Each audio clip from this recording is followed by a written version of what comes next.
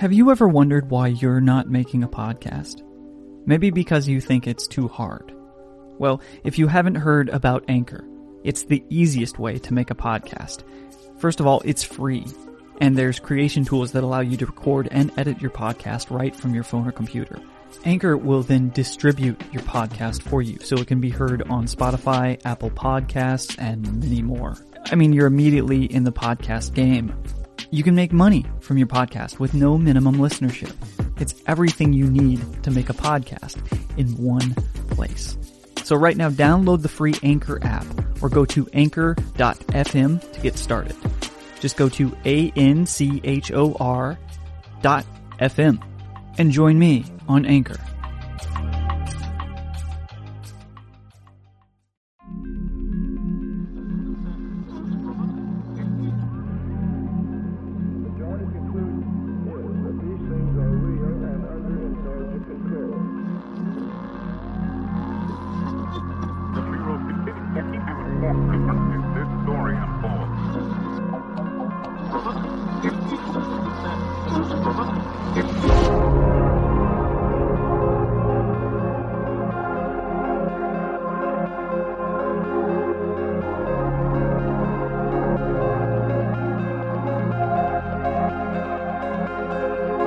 Welcome to Euphomet's Week of Halloween, brought to you by Shudder.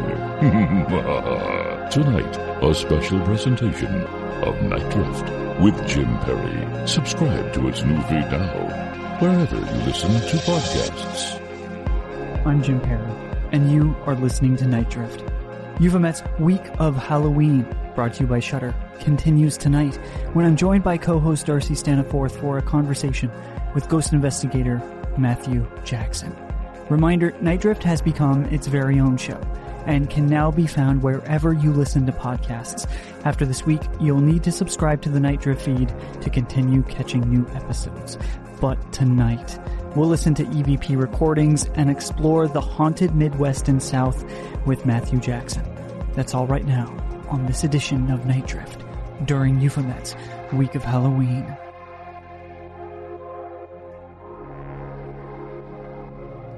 Matthew Jackson's efforts in the paranormal have been described as everything from philosophically tenderizing to an ectoplasmic knuckle sandwich, drawing on his unexplainable experiences, ethereal whispers in his ear, seeing an apparition stare him down, and having a glass of water chucked at his head by an unseen cookout guest.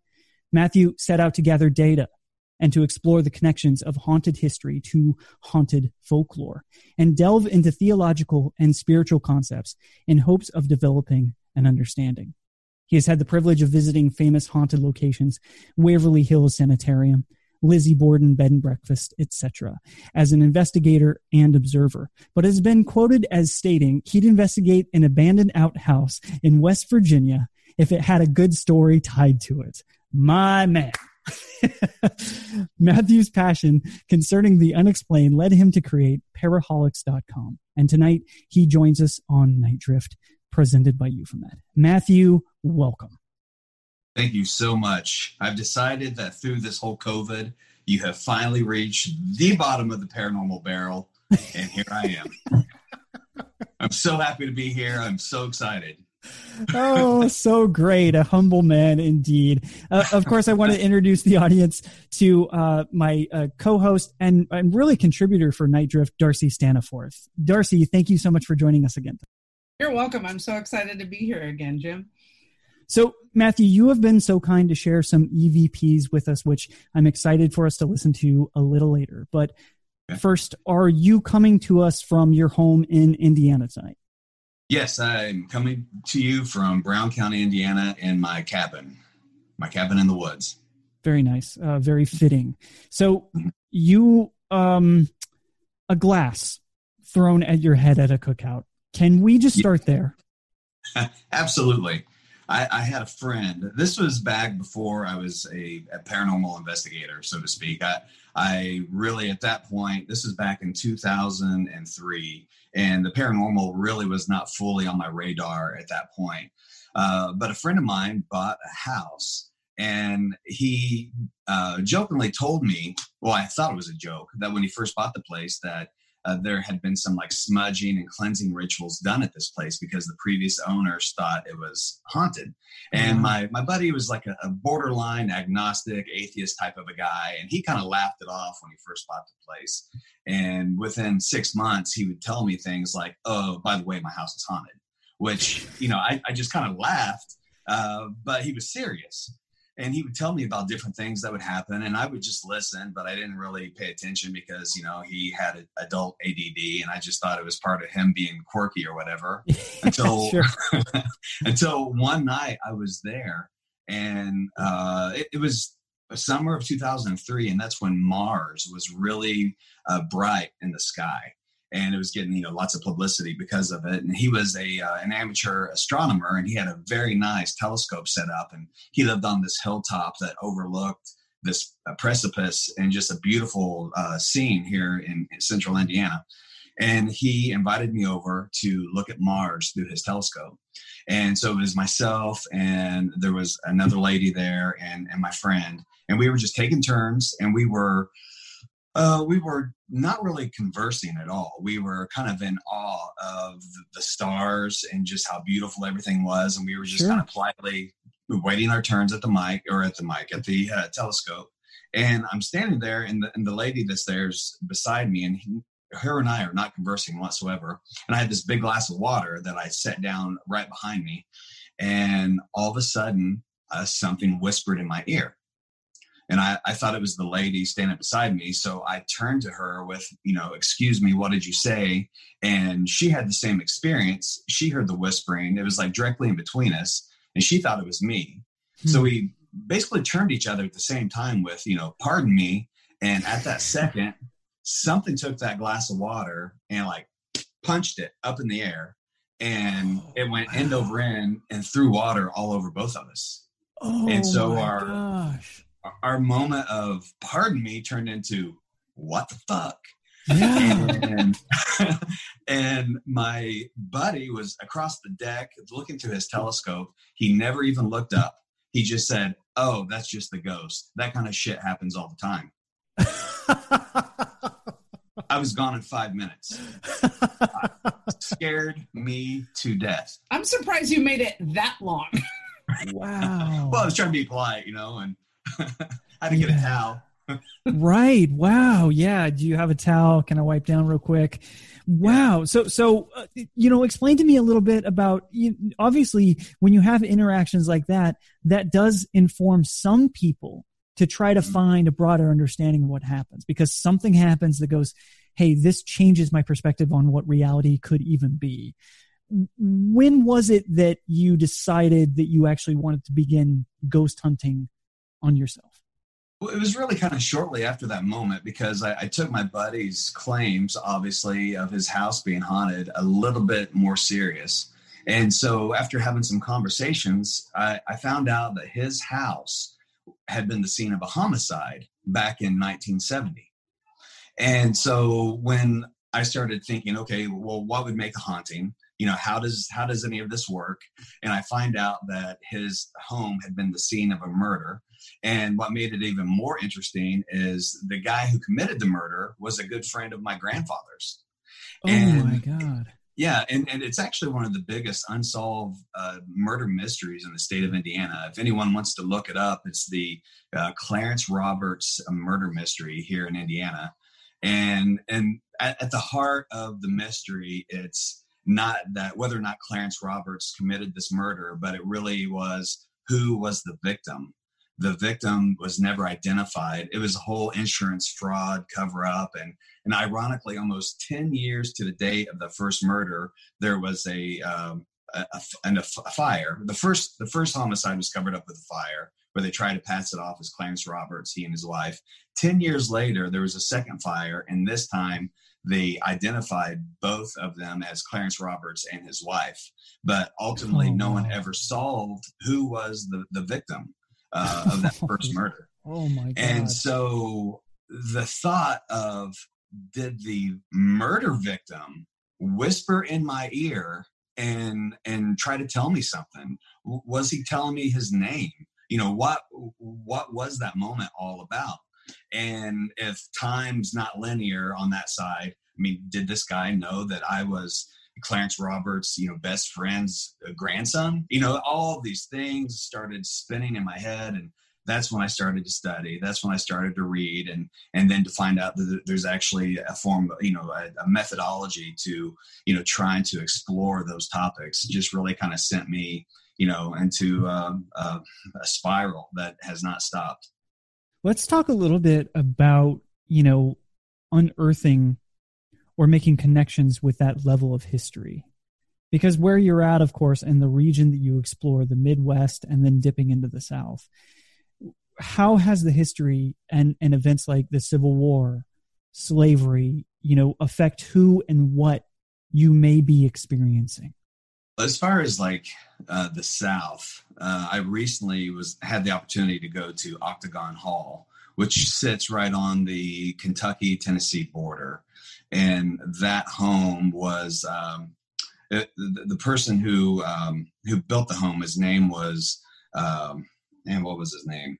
It was Andrew Jackson Caldwell, and he was a slave owner, and he was a sympathizer for the Confederacy. And shortly after the Battle of Bowling Green, a lot of Confederate troops hung out around his farm or his plantation, and it was also a makeshift hospital during some of the battles. Oh, and boy. So that location has been on a few of the paranormal, the TV shows and so forth. And I got an invite to come down and check it out. And, paranormal, ghost hunting, all that aside, I wasn't expecting the impact. And I think the current political climate really made it hit me at a deeper level to go there and to see, that home and that property and how beautiful it all was. And then to go to the back of it and see the slave cemetery and to know that this man, owned, I think ultimately 62 slaves altogether. And just to piece all that and to be able to touch it and feel it really wasn't impactful for me. So the history was definitely alive there. And so that was historically speaking, probably the most profound location that I've ever gotten to be a part of. And I wasn't there very long, but I will never forget it. Yeah. Darcy, it's that human side of things that really can affect us the most during investigations like that, right? Oh, yeah, because I think, one of the things that we're seeing as Matthew brought up, the political climate is as it is right now, and things are shifting, and old regiments and old belief systems are being torn down. I think it has even more of an impact on us, right? And especially for us in this field, it's one of the things we have to think about is how we are looking at that history. Are we propagating the same kind of oppressive narratives?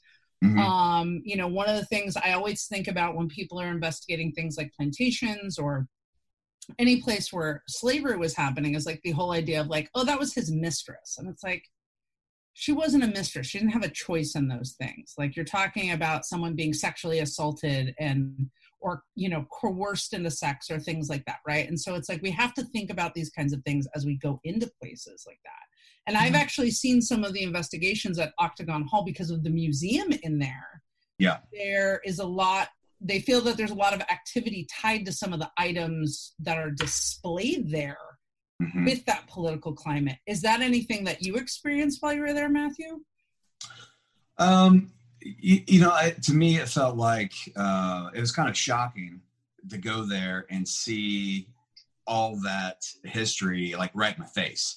But at the same time, the way it was presented, maybe it's a perspective thing, or maybe it's the way that it's actually displayed. It's really hard to say, but I didn't really feel like it was a celebration of the South. I really felt from my point of view, it really was kind of a sad thing. And I don't think it's something that probably should be shelved and taken away. As long as it's done properly, I think it really served as a good reminder of really, one of the greatest traitorous, events in U.S. history. And I think, if it's talked about in the right way, I think it's important for those things to be there. Especially, it's different than like a monument or something like that would just be thrown up in a town. I mean, especially with, it was actually touched by those slaves and those people, and with their graves still being there. It made it really come alive to me. And it's just like, man, this really happened. And it was the level of sadness that I experienced there. I almost felt like I had empathic abilities because it was just touching me so deeply. I couldn't believe that, everything that I read about, I mean, it was real, and I could see it with my own eyes and actually touch it. So it was amazing to me. And actually, I think it was a good thing that I was there to experience it. Yeah, I think the thing with history and the challenge a lot of times for historians in connecting with like the general public is being able to feel that connection and actually even place ourselves in history. Like, here now this becomes tangible, right? Because then you are seeing things, you're not just reading about them in a book or noticing them on a television show or anything like that. So I absolutely understand the power in that. And I also wonder too, even if you don't consider yourself empathic, how much you're just feeling that energy of all of those years and all of the people that have also come in and been impacted by it, and the people that lived and died there too. So that's fascinating to me. And I can't speak for like other groups. There have been so many people that have a paranormal interest beyond just the historical, what their mindset were or their approach when they came onto those grounds. I almost, once I saw it and really felt it and I saw how it made me feel, I almost did not want to participate in any type of paranormal investigation. To me, it almost felt like, if I'm going to come across a spirit, especially one of like a slave, it almost felt I didn't want to be in a position where I felt like I was exploiting anything. And the exploitation part of paranormal investigating always kind of like haunts my conscience a little bit. And so I try to be really, really careful. And I will say I did catch an EVP there, an EVP saying like the most offensive racially charged word. And, for the location, I mean, I guess for what that moment in history, I guess it shouldn't be surprising, but it just also served as another gut punch to where I was and what that place represented, so Jesus. It was intense. When you're in these places, it really is, and I see this with your work. It's like old wounds being peeled back open in some way. And it's almost as if there really is a direct comparison to what we can learn from history as it itself is a ghost in some way that's still haunting. Right. Yeah. And it's it's so important, I think, to maybe realize that by being out in the field. And I think you do that really brilliantly. You mentioned EVPs, and I wonder if we could talk about, this technology that you use often. I watch your work and you use such a wide array of, just plainly really cool looking devices that obviously have provided you with some evidence and some incredible stories. But first, can you explain a little bit about ITC and about EVPs and how that process, how we think that works? Well, it's everything is kind of hypothetical and experimental, and there's a lot of people who dismiss a lot of different branches of ITC work. That's true. It's very controversial, right? Absolutely. And when I first started trying to find my way into paranormal investigating, I really would try anything. I would try any type of product, any type of meter. I was throwing all these noodles at a wall just to see what would stick.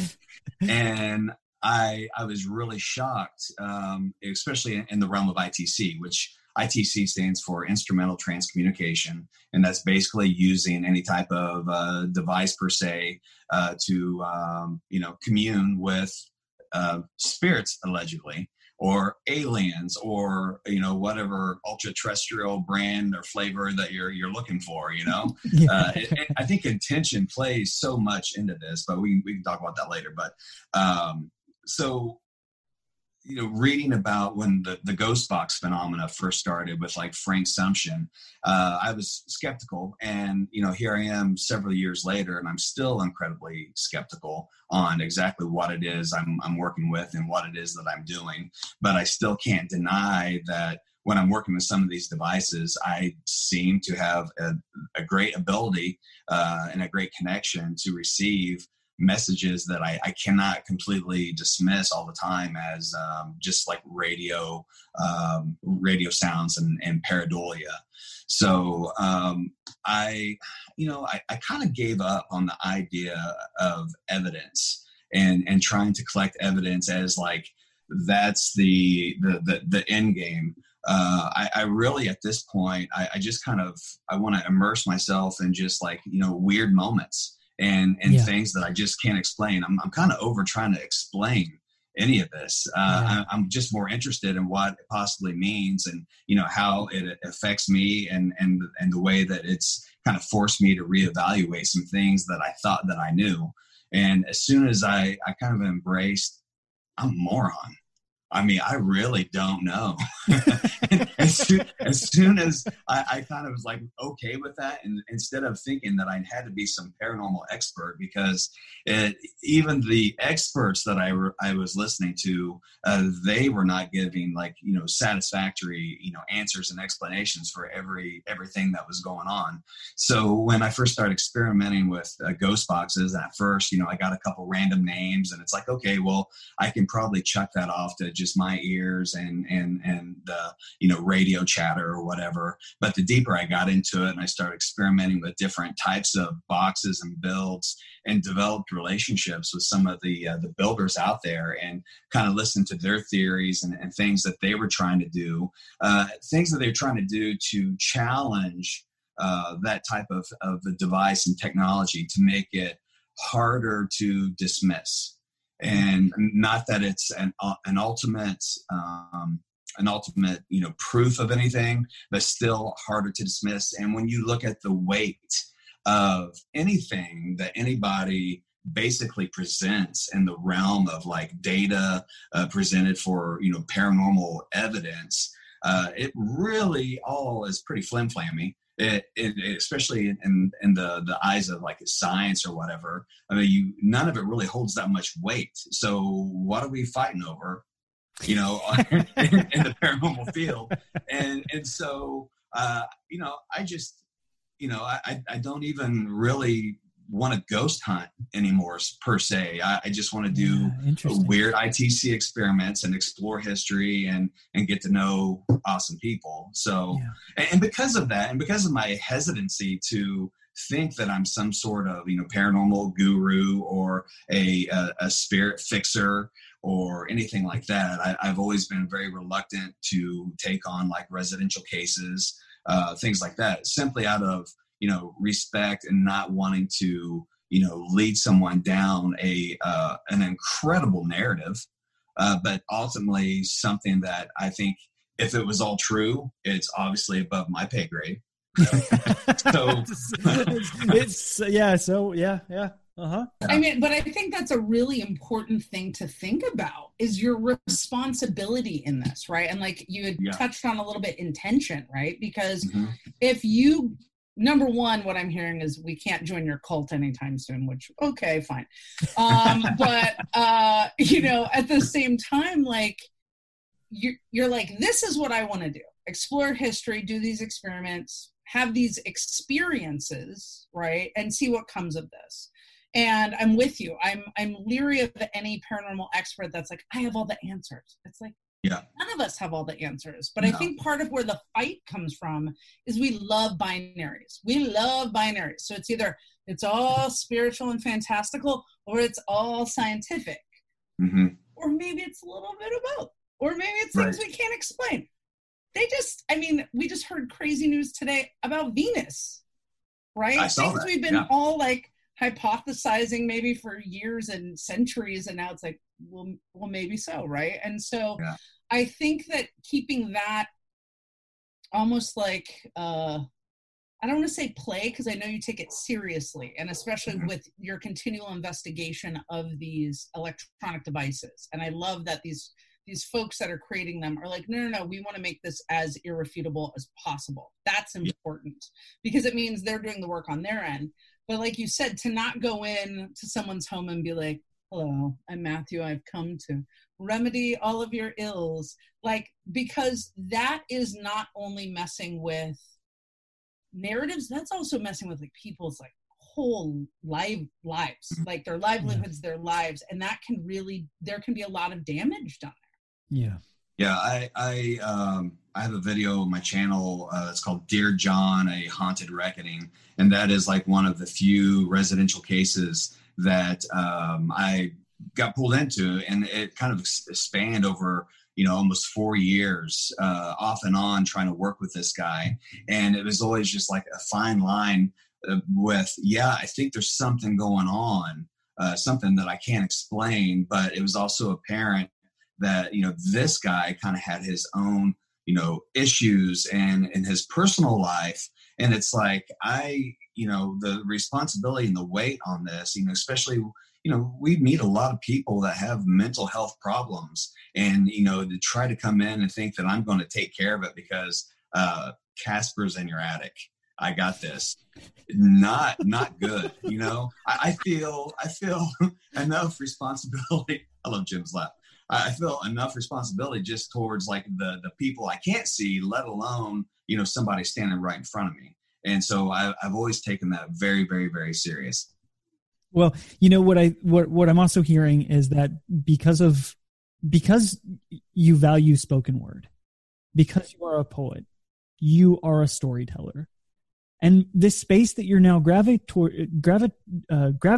towards is less evidence-based, but much more storytelling, much more encapsulating what that human relationship is to it. So, that's my out in this as well. Right. Just paying attention to the experience of it and delving into it and not really trying to solve anything and just trying to be a filter for these stories. Yeah, because I find it interesting because I do put myself in these situations and in these environments, but I've always kind of imagined myself as like this wartime reporter. Like I'm there, but I'm just a little detached, and I'm kind of observing, I'm making my notes and, letting things happen as they come. But when something comes and like directly like focuses on me, and all of a sudden I become the center of it, it's like, well, hold on. And I've been dealing with a situation for the past 2 years where I went into a haunted location here in the state of Indiana. And it's one of those haunted locations that's like, if you Googled top 10 most haunted locations in your state, this one train tunnel here in Indiana pops up, and it's called the Big Tunnel. It's like the biggest train tunnel in the state. In Tunnelton, right? Yes, it is. Actually, that's the name of the town. Did you know this? I learned this by watching your video and laughed at that because I was like, oh, they named their town after the big tunnel. It's Tunnelton. Yeah, that was like the camp that they started while they were building the tunnel. And the first time I pulled into it, I was like, Tunnelton, are you freaking kidding me? But anyway, there was a guy that was killed in this tunnel back in like 1908. And I didn't know, I knew that the tunnel was supposed to be haunted. And that's really about all the history I knew going into it. And anyway, ever since I left there, for the past 2 years, every place that I've gone and I'm running my ITC experiments, regardless, this name, Henry Dixon, has been consistently coming through my machines. And I got to where I was like, Henry Dixon, where did I meet you? And it would say the Big Tunnel. And I also started getting these messages of like, I asked for help and you've ignored me. And I have, I've been trying to piece this together to make sense in my own head. Like, this guy really thinks that I can help him. Has he not seen me? Hello?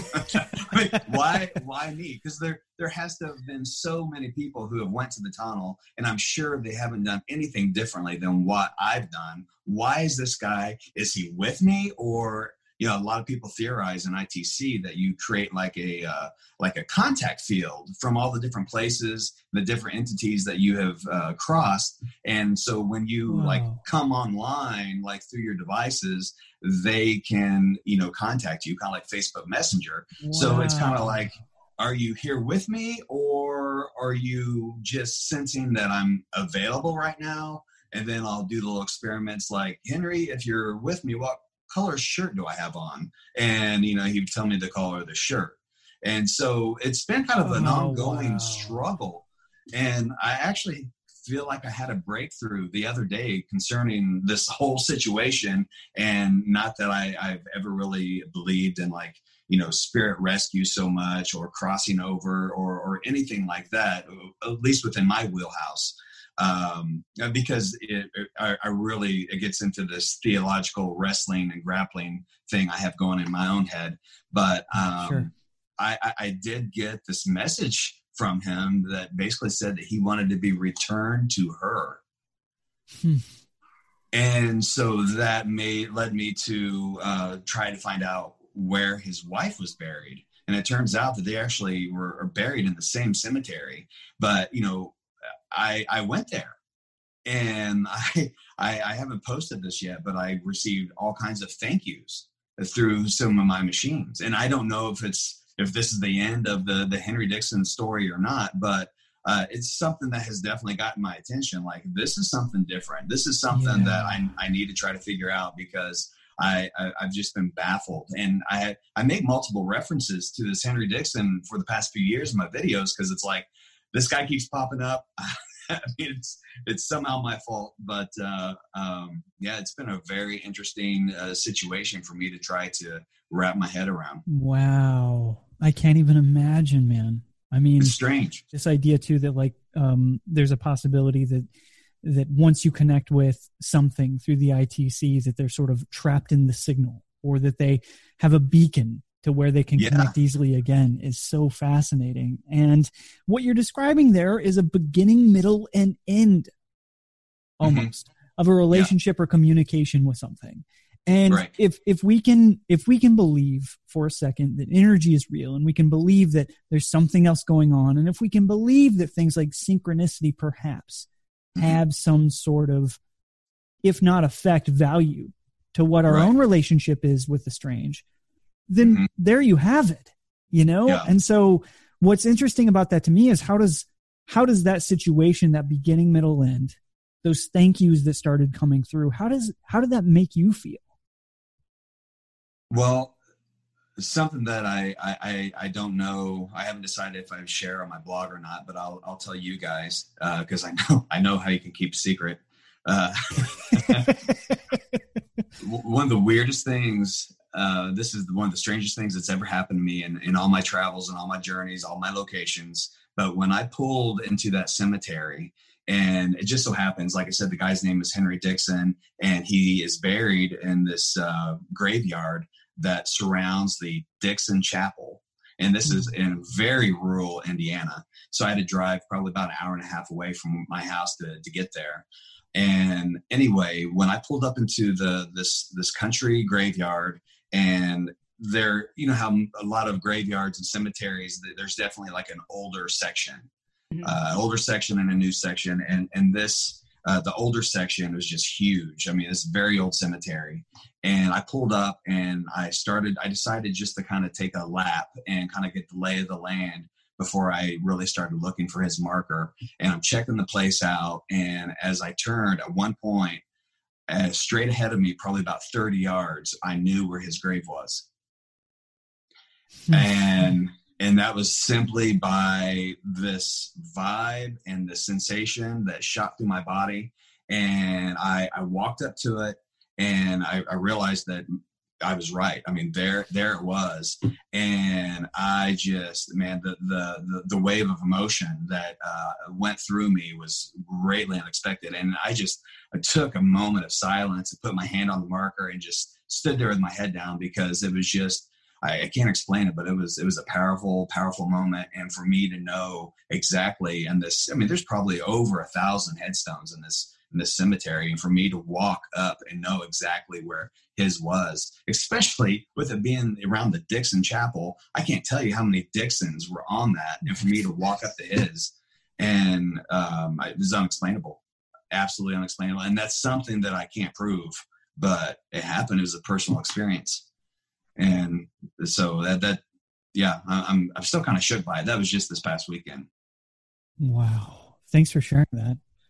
Have you, with like the ITC equipment and Henry and this whole experience, have you been using the same like piece of equipment in the past couple years when he's come up? No, he comes through different stuff. He has been tenacious. That's what has made me feel that it was more than just, a device that like he connected with in that whole contact field. Mm-hmm. Because originally when I first heard from him, it wasn't even through a box. It was just an EVP. And when this name started coming through like all my boxes, I was like, what is going on? Because by that time I'd done the research, and I had heard the name Henry Dixon, and I had the EVP that said Henry Dixon. And then when it just kept coming back, I was like, what is going on? It's so strange. Definitely one of the strangest twists. And speaking of, synchronicities, I don't know, Jim, if you saw on my channel about me getting into the old Knights of Pythias temple and coming across this human skeleton. And then I get to Henry Dixon's grave, and there at the top of his headstone, he was a Knights of Pythias member. Crazy synchronicity. Another thing just kicked me in the butt. Yeah, like you can't write this stuff. You know what I mean? Nope. If you like wrote it, people would be like, "Well, that's just too on the nose. People won't believe that." And that's how it displays itself. It's crazy and so fun. It is fun. Now, my other follow-up, though, I've got to ask: are he and his wife buried next to each other? No, they were not. But she never remarried. I thought that was interesting. And she was pregnant. She was pregnant when he died, when he was murdered. So he has a daughter that he never got to meet, which is the other really weird twist of this is the city that my business is in, which is 2+ hours away from where any of this occurred, is where she was buried. And I thought for a minute, maybe he wanted to go to his daughter's grave. Maybe I should go there too. But I'm going to give it some time after the experience that I just had. But it just so strange. Just one of the strangest twists ever. Wow! Holy shit, man! Thank you so much for sharing that. I can't wait to see where it goes from here. And speaking of that, let's jump into some audio. You've provided some EVPs and some transmissions from ITC. And which one do you think we should start with? Let's do the Fox Hollow Farm one, which is actually an EVP. Are you guys familiar with Fox Hollow Farm? I'm not. Yeah, please describe. Fox Hollow Farm was the home of serial killer Herb Bauermeister. He was murdering gay men from the Indianapolis gay bar scene in the 90s, and a lot of people suspect that he was also the I-70 killer, which there was a whole string of murders tied to the Indianapolis gay bar scene. These men that were strangled and so forth that were just left strewn along Interstate I-70 between Indianapolis and Columbus, Ohio. Jesus. And then those murders stopped about the same time that this Herb Bauermeister, who used to have business dealings in Columbus, Ohio, he bought this house on the north side of Indianapolis in a real affluent area. And there were a whole string of like disappearances still happening from the Indianapolis gay bar scene.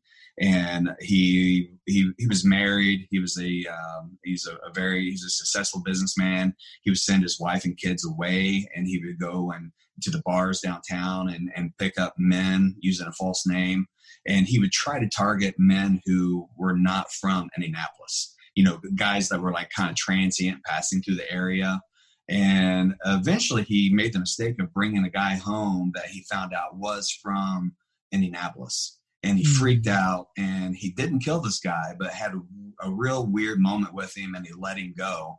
And when the police really started hanging around the gay bars and questioning people, trying to find any type of lead, this guy came forward with a story about the strange interaction he had with this one guy. And basically the police were able to eventually get a license plate, which led to this big house on the north side of Indianapolis. And they found bones.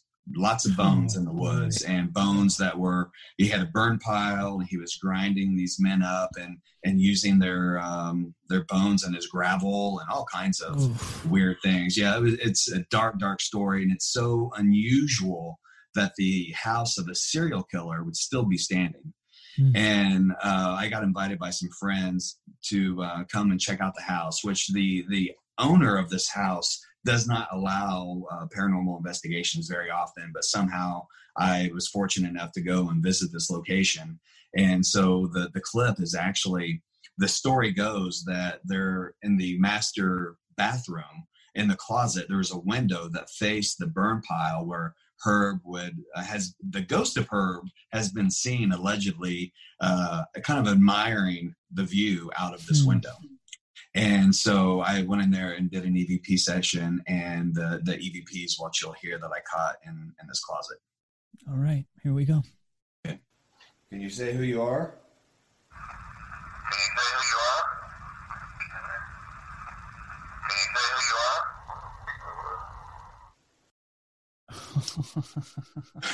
So pretty plainly said killer.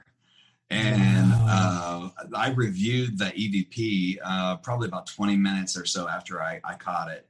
And I was just like, okay, I can go home now. Unreal. Here, I'm going to play it one more time here. Okay. Wow. Okay. Can you say who you are?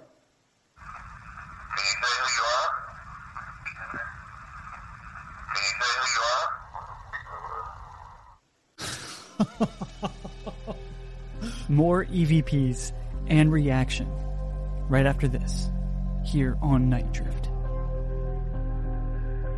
Follow Night Drift with Jim Perry on Spotify and subscribe on Apple Podcasts to receive new episodes of Night Drift automatically and gain access to all of our past episodes. Shudder is going all out this year with the 61 Days of Halloween, a 2-month celebration of their favorite season, featuring weekly original and exclusive movie premieres, including one of my favorite films of the year, from our friends at Spectre Vision, H.P. Lovecraft's Color Out of Space, starring Nicolas Cage and featuring the return of the great director, Richard Stanley. Any Euphomet listeners who lay in bed, sleeplessly pondering the works of John Keel, have to watch this film, as it's the perfect complement to any podcast featuring tales of the Mothman and other monsters. And you can see it now on Shudder.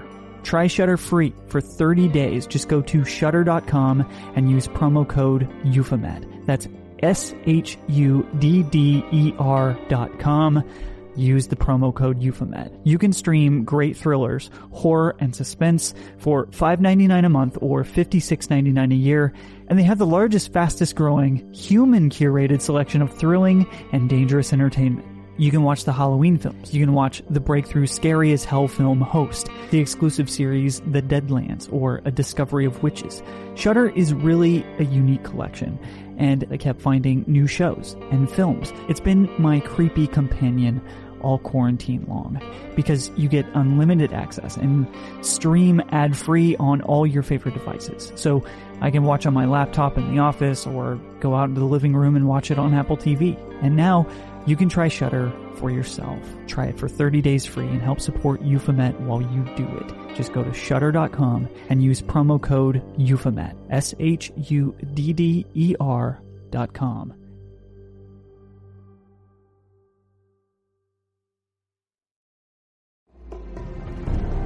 From the heart of Cascadia and the edge of the world, Euphomet presents Night Drift with Jim Perry. when you heard that back, yeah, what was your reaction? Is this the same device that, I have limited experience with this, but when it's picking up a signal, there's a little bit of a flashing light as well, right?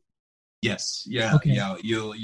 When it's flashing, it's listening. When it stays steady, it's actually recording. Yeah. And what was that like before you pressed play again and you saw that light was going and it was picking up something? Well, I was hopeful. Yeah. I was hopeful that I actually recorded something strange. I just didn't expect something that rough, rough to hear. And there wasn't a sense of remorse whatsoever to the tone of that. Herb killed himself before the authorities ever had a chance to ever try to bring him to justice. And so the thought that he could still be kind of wandering that property, and then a lot of the paranormal stories actually revolve some of the victims. I'm like, well, how tragic if ghosts are real, to be stuck in a property where you were murdered with your killer. Oh man, that's horrible. That is absolutely horrible. And that's where the theological side of me just starts beating stuff up, and but yeah, that's I can't prove any of it. I can't say what's real and what's not, but I do know I recorded that, and I recorded some very graphic ghost box responses in the house and also in the woods. And Henry Dixon came through there as well. And I know that Henry Dixon had absolutely nothing to do with Fox Hollow Farm. Right. Yeah. Wow. I mean, I couldn't imagine the people that are, is it currently, lived in at this moment? Yeah, it's a private residence. I couldn't imagine living in a place like that, honestly. Yeah. That type of energy. The funny thing about it is the gentleman who owns it now, and I can say this because it's been on TV. His name is Rob Graves. Wow. Sure. Of course it is. Sure it is. Of course it is. Of course. And he was an extremely, extremely cool guy. He had like a binder of all the police reports and everything that the police shared with him about the history of his home before he ever bought it. And, he doesn't believe that his house is haunted. He doesn't believe in the paranormal and paranormal activity. So he's okay with people coming and kind of entertaining that side of it. But I think he would probably go crazy if he sat there and really contemplated about what happened there. So maybe it's a safety mechanism. It seems like it. Yeah, keep grounded as much as possible over on that other side if you have to live with it, right? Yeah. Which one would you like for us to play now? You got to see the Pythias. Are you part of the temple, the Catholic Church, or the cemetery, or the skeleton? What kind of temple was this? Oh my God. So when I was in the Knights of Pythias temple, I was asking, the history of that area is just crazy. It was actually developed on an old Catholic cemetery that allegedly all the graves had been moved. And then later they built, of course, all these buildings there. And that's where this temple was. And the Knights of Pythias used real human skeletons as part of their old rituals. Wow. And so I'm actually up there, and the device I'm using is a reverse speech box. So it actually, it works like a ghost box. It's sweeping AM radio frequencies at a fast rate, but there's like a 10-second delay where the audio or the signals that are being fed into the box actually get reversed, and then it comes out through the speaker. So anything that you hear from the radio should be just reversed weird sounds that you really can't make anything out of. But anything that comes forward in forward speech is kind of an attention getter. And so for me to say, I'm trying to do this, general question, like, are you here because of the cemetery that used to be here, or are you here due to the Knights of Pythias, or are you connected to the skeleton? I'm trying to piece it all out. And for it to say the temple, then I ask what kind of temple, and it plainly says a Pythias. So it's kind of hard to deny, considering where I was and what I was doing, you know? So pretty well, wild. We're gonna play that one more time for folks. Okay. Are you part of the temple, the Catholic Church, or the cemetery, or the skeleton? That's the temple. What kind of temple was this? Pythias. Yeah, it's so just like, of course, it's Pythias. Yeah. Hello. Do you not know where you are? Excuse me. Yeah. The wild thing about that is after that session, they gave me the skeleton. No. Yeah. What? How does that work? Well, it makes for an awkward dinner conversation with your wife. That's how that works. I can imagine. Yeah. So I've actually known about that skeleton up in that space for about 11 years. And it's always bothered me that the skeleton was up in the space, and to know that that was somebody's loved one that eventually wound up somehow being used as a prop for this secret society. And it's always made me wonder, you know, how those skeletons were acquired. I've just always had a lot of questions. And so 11 years later, when a friend of mine has bought that building, and, you know, the Knights of Pythias is a group that's kind of like faded away. There's not as many left anymore, and none in our local area. And when is it similar to sort of the Masons or just any of these sort of fraternal lodges? Exactly. Masons, Oddfellows, kind of in that same vein. And they tout themselves as the oldest fraternal order in the United States, recognized by Congress. The Pythias, yeah. Mm-hmm. And they, but all the local members have basically kind of died off or gotten too old to like make the climb up the staircase to where this lodge or hall was. And so it basically been sitting there forever. And when a friend of mine bought the building, you know, he basically was like, what do I do with this stuff? And he actually found a small group of these guys that still meet in the state of Indiana. And he's like, hey, do you guys want any of this stuff? And I guess a couple guys came down with a van and they loaded some of the items away, but they left the skeleton. And I'm like, hello, if you're a secret society, and if you have one secret you're supposed to keep, I think it's the skeleton in the closet. You want to keep that secret, but no, they left it. And, you know, of course, I don't know if I should be offended or honored that he actually thought of me as some sort of resolution for the skeleton, but he's like, what do I do with it? I was like, I tell you what you do with it. You let me come over and do some ITC experiments, and then I take it.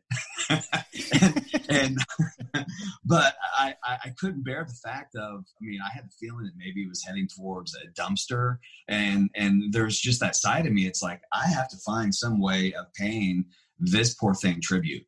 Yeah. And so ironically, from my adventure at Foxhall Farm and talking to Mr. Graves, he still to this day will find human bones scattered on his acreage. Oh. And he told me about this relationship that he developed with the University of Indianapolis. So I haven't had the skeleton for very long, but I've made contact with the University of Indianapolis and their forensic department. And my plan is I'm going to donate the skeleton, and they're going to curate it for me. And they said that they would do a full study and at least be able to determine, you know, its age and race and sex. And there might even be some other telltale markers there. But, you know, they kind of doubt. I bet this thing is about 100 years old. They really doubt there's any viable DNA to be able to, you know, trace down like descendants, but, you know, I'm still hopeful. And so I hope to give that poor person at least somewhat of a respectable, you know, conclusion, you know? Yeah. Well done, man. Is it in the cabin now? Oh, Is this a You've Met First? This is a You've Met First. Yeah. For those that are just listening on the feed, yeah, you'll have to be a patron member to see Matthew Jackson holding up the bones right now. There's the skull looking at us. Yeah, it unfortunately, I think the lodge had been broken into a few times over the past couple of years, and I think somebody tried to remove the head of the skeleton. So the skull itself I found in about 5 fragments. Oh, wow. So I have it in a protective case, And so I'm going to let the university put the pieces all back together. Yeah. To discover it's the bones of Henry Dixon. That's what I was just thinking. Like, what if this is Henry Dixon? Well, if so, Henry was a very, very, very small man. And, and it's interesting you say that, though, because the supply companies, in my research I've done, the supply companies that would get these bones and provide them to secret societies and to medical schools and so forth, a lot of these poor people were just poor people. That no one claimed them after they died, and they were just, their bodies were given away to be made into articulated skeletons, which is super sad. But then there was also the grave robbing aspect of that whole thing. It's a really weird part of American history that not many people know about. And so I'm hoping to kind of bring that to light a little bit more, just because it's interesting and disturbing. These are those tangential stories from the paranormal that are so closely tied to it that I feel like a person like you can definitely bring the light up. Oh, well, thank you. Yeah. And again, that human aspect of it. Let's listen to one more here. Let's listen to the snake one first, if you don't mind. Sure. Okay. So there is a cemetery, another haunted cemetery in the state of Indiana called Step Cemetery. And a lot of people, there's all kinds of ghost folklore surrounding the cemetery, and a lot of it's made up, and it all seems to be centered around one particular grave, which just says Baby Lester. And but when you look into the story, it was just, he was a newborn that passed away, and all this made up stuff has like been built around this poor infant's death. But the really weird part of the cemetery, the history of it is just fantastic, is in the early 1900s, there was a religious cult in this area. It was a Christian sect led by this man by the name of William Crabb, and he called his followers Crabbites. And they would meet in Step Cemetery, and they would perform weird sex rituals and animal sacrifices and snake handling and all these really, really strange things. So I'm like, well, if anything is going to be a beacon for bringing in anything, odd and paranormal and otherworldly to this location, it had to be those guys. Right. And so that clip is me using the reverse speech box again, and someone asking me to help, and I'm trying to figure out how I can help. And then I think you'll hear the response that say, gather them. And I ask how, and they say, with a snake. All right, here we go. Help? You need help? Help you? How am I supposed to help you?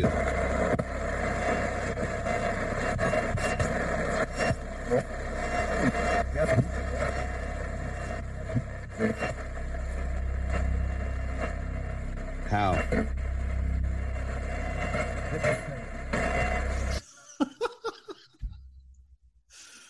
Okay, we'll play that. Folks on the participants list here, patrons, comment if you can hear what's going on here, and just let us know what you're thinking here. We're gonna listen to that in its entirety one more time. Oh, fascinating. Okay, here we go. Help? You need help? Help you? How am I supposed to help you?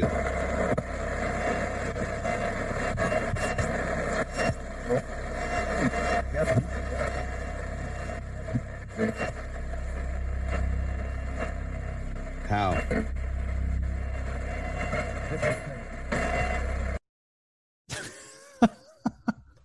Help me gather them with the snake. With a snake. I kind of, in my work in ITC, it's like I can't at this point just stop at like a random word that seems relevant. I got to go for full phrases now, and that's actually been kind of a strange development with my work over the time of being consistent with that type of a device. Is it seems like the range of message has grown. I mean, it's been really, really a cool process. So I hope to keep pushing that. Matthew has a question here, a patron. I can't really hear gather them, but what is the correlation between gathering and the subject again? Well, that's where the cult leader would meet and gather his the fellow Crabites.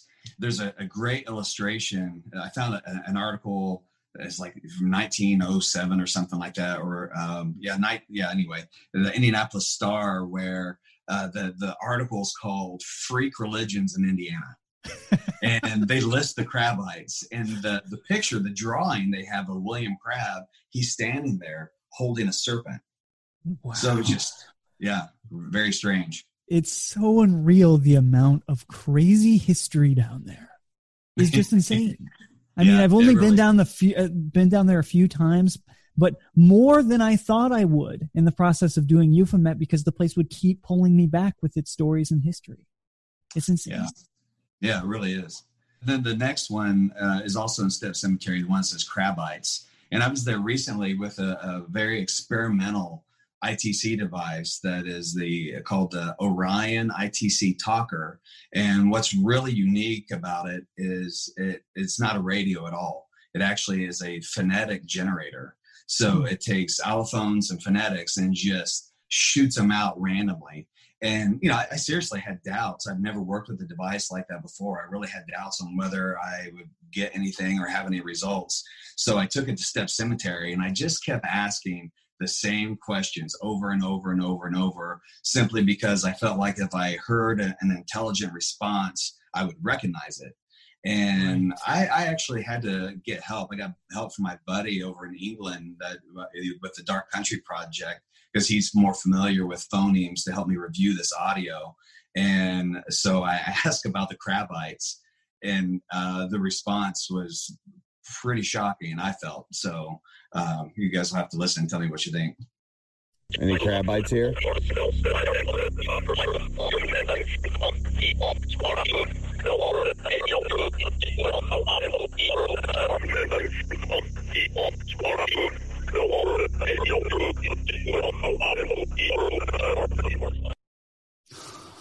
Okay.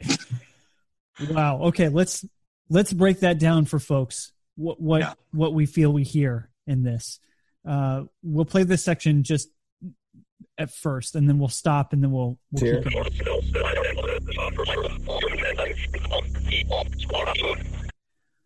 So what are we hearing there? I believe that's a section that says Crabites kill people. Yeah. And then here we believe we say they killed a lot of people. Yeah. Let's hear this here. Not to influence everyone what you should be listening to, because of course, you can be subject to impressions. But this is just what we feel we hear from this, because I agree with Matthew, what he's found here. All right, I'll play this section.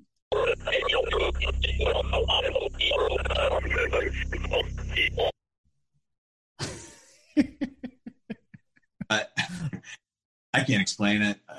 That's what I heard. That's what Aunt over in England heard, and it's kind of unfair to say, hey, this is a response. But if I gave you the file and you put it up against the 30 minutes of the entire audio, and just to hear gibberish the whole time and not be able to make out a thing, and then to get something that sounds so distinctly different compared to everything else that you heard in the audio, it does make it jump out. But I have to say, listening to that type of device, it really was a strain. It kind of gave me a little bit of a headache initially till I could really kind of adjust my brain to it. But it was kind of shocking. And Crabites, outside of one health clinic, who says Crabites?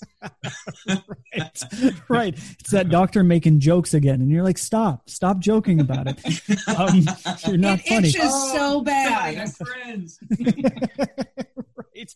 Well, anyone involved seriously in sound mixing, whether that's, through audio like podcasting or music, are familiar with sonics.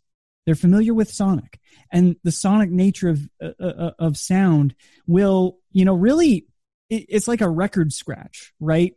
It happens to me all the time when I'm editing Euphomet.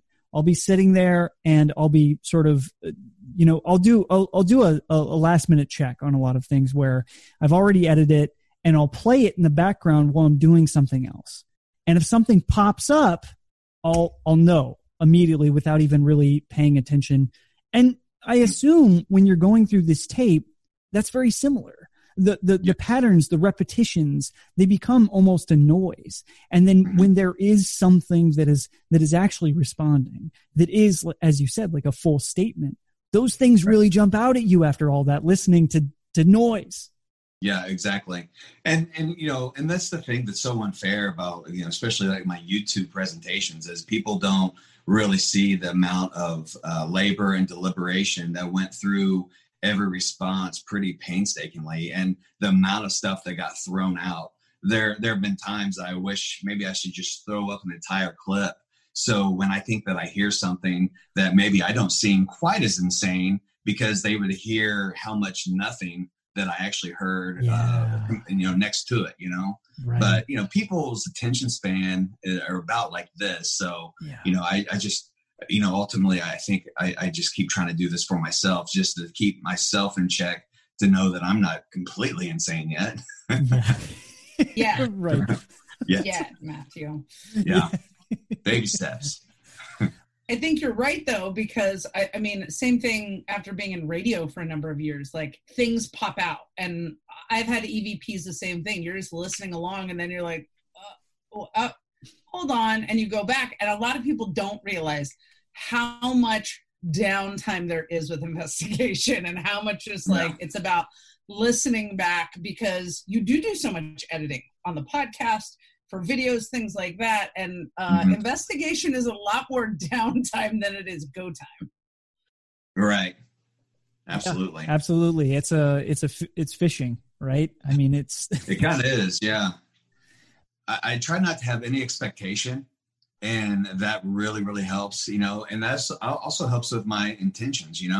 I think when I go in and I'm just completely open, like a blank slate, and so I don't have like a preconceived idea of what I think is going to happen, and the amount of times where nothing does, so it's really hard for, a lot of skeptics and critics to look at, somebody's, what they present, and truly get the full range of everything that was put into it. It just, looks kind of flashy in a 30-second clip or whatever, but there's a heck of a lot more to it. Especially when someone named Henry Dixon, harasses you for 2 years and keeps, asking, why are you ignoring me? Let's listen to one more here. Actually, before we get to the clip, let's go to Heather. Tonight's clips are some of the clearest recordings I've heard. Some purported EVPs on popular ghost hunting shows seem to be a real stretch, but I could really hear these. Thank you. And like I say at the beginning of all of my videos, wear your damn headphones. I think wearing damn headphones is very important when it comes to, even listening to, those types of recordings online. So it makes a world of difference. Yeah. All right. We're going to listen to Haw Patch Liberty now. Yeah. Any preamble for that? Yeah, this one is great. And the only reason I included it is because I just find it so ironic, because I was walking around a different cemetery with my reverse speech box, and I was just kind of like walking around the cemetery, like, trying to find a place to kind of, stop, but the box is running, and something says my name, and then another voice, and I don't acknowledge it, because I'm just kind of walking around, not really listening to the box at the moment. And then there's a voice that I think it says something along the lines of, I don't think he heard me. Okay. So, which is kind of funny, because I wasn't acknowledging it at the time. I wasn't really listening. So in my review, I was like, wow, that's pretty impressive, especially a full clear sentence in reverse speech. So you guys can check it out. All right, here we go.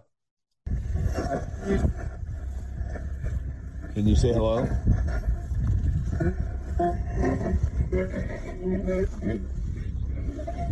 I don't think you heard me. Yeah. And if you listen right at the first, I'm going to play it one more time. At the very first, it appears they say Matthew. Yeah. You go on. And you so don't acknowledge. Yeah. Yeah. And it's kind of like, hey, dumbass, I'm talking to you right now. All right, here we go. There was Matthew. Can you say hello?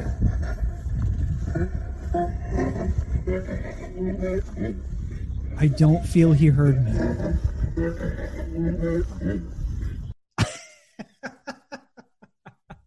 That's great. You're not listening. I said your name. I know. I'm really a sad sack, honestly. You see why Henry's been so pissed? Right. I can, I can, a lot of things are making sense now. Hey, so everyone, I should have said at the very first of the program, and I'll probably edit it into the podcast version now, please wear your headphones. So if you haven't, go back and listen to these with headphones, or go on to Matthew's YouTube channel, which is Matthew. Everything's linked to my blog at paraholics.com. Fantastic. You can go there and listen to these as well. Are you okay to stay for a few more minutes? Yeah, sure. I'm great. Fantastic. I was wondering if you could just, none of this is easy. This work, the reactions to it, how it seemingly becomes very personal very quickly. I mean, there's an impression that certain spirits are now, following you or incensed because you're not paying attention to them. Yeah. You also call this an addiction, right? How do you feel this addiction has affected your relationship with friends and family and perhaps your old life? Well, I think a lot of people just want to dismiss it as just a weird fascination. A lot of people have, I think, a real struggle trying to face anything that makes them look at their own mortality or anything existential. I think so many people get they fill their time and their moments by just distractions without ever stopping to think about the meaning of what this ride is, or the potentials, or the things that we don't know about it. So I think that their addictions are just different than mine, where mine has been more focused on, the ability to wonder. And I think that is the one thing that distinctly makes humans different from any other creature on this planet, is our ability to question and to seek knowledge. And, for certain people, there's a certain, thrill to that. Even if you don't find satisfactory, answers or complete answers, just glimpses into things that just are mind-blowing and that make you just contemplate, why we're here, or the potential of where we might be going or where we came from. I can't stop. And so that has been, I think, the addiction part of it for me ultimately. And so I'm 11, almost 12 years in. I haven't proven anything. And if anything, I've kind of become a little bit of an advocate of the thought that if you're on this path, it really shouldn't be a team sport. Because ultimately a team, to me, even though there's, a cool network that you can build, teams compete against one another. And I really don't think in lieu of, respecting whatever it is that we might be encountering, and just dealing with each other and trying to help ourselves understand this path that we're on. I just really wish that people would take time to,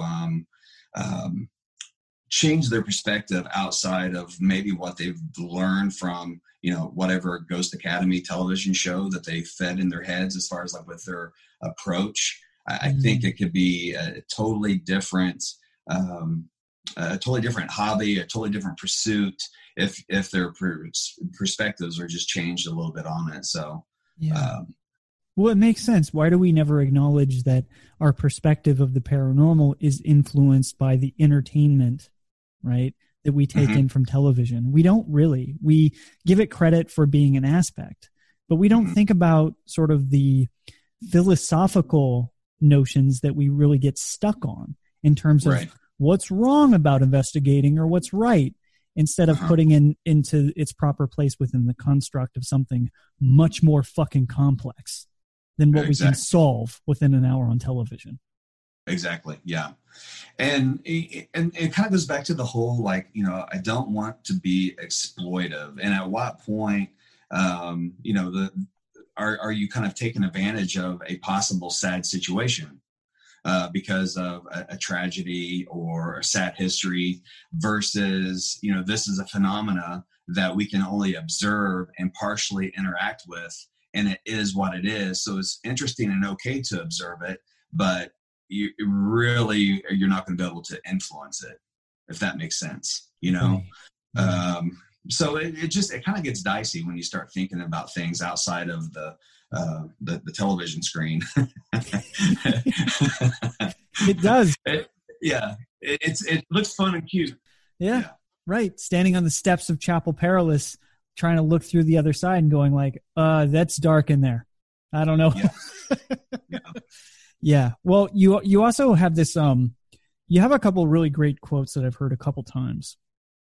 And maybe it's because I've just watched some of the videos several times where you've said it. But, you know, you have a great quote, "Let your wonder light your wander," which is, listen, that resonates with me so much. You also have this quote, what you think you know is killing your human existence." Mm-hmm. What does that mean to you? Because that's fascinating. Well, it kind of goes back to what we were talking before. You know, there's so many people that will run to like what they were taught in church, or what they were taught by their parents or whatever, and they find comfort in that. And a lot of people, and, you know, some of my family and friends, they don't question, they don't wonder, they don't.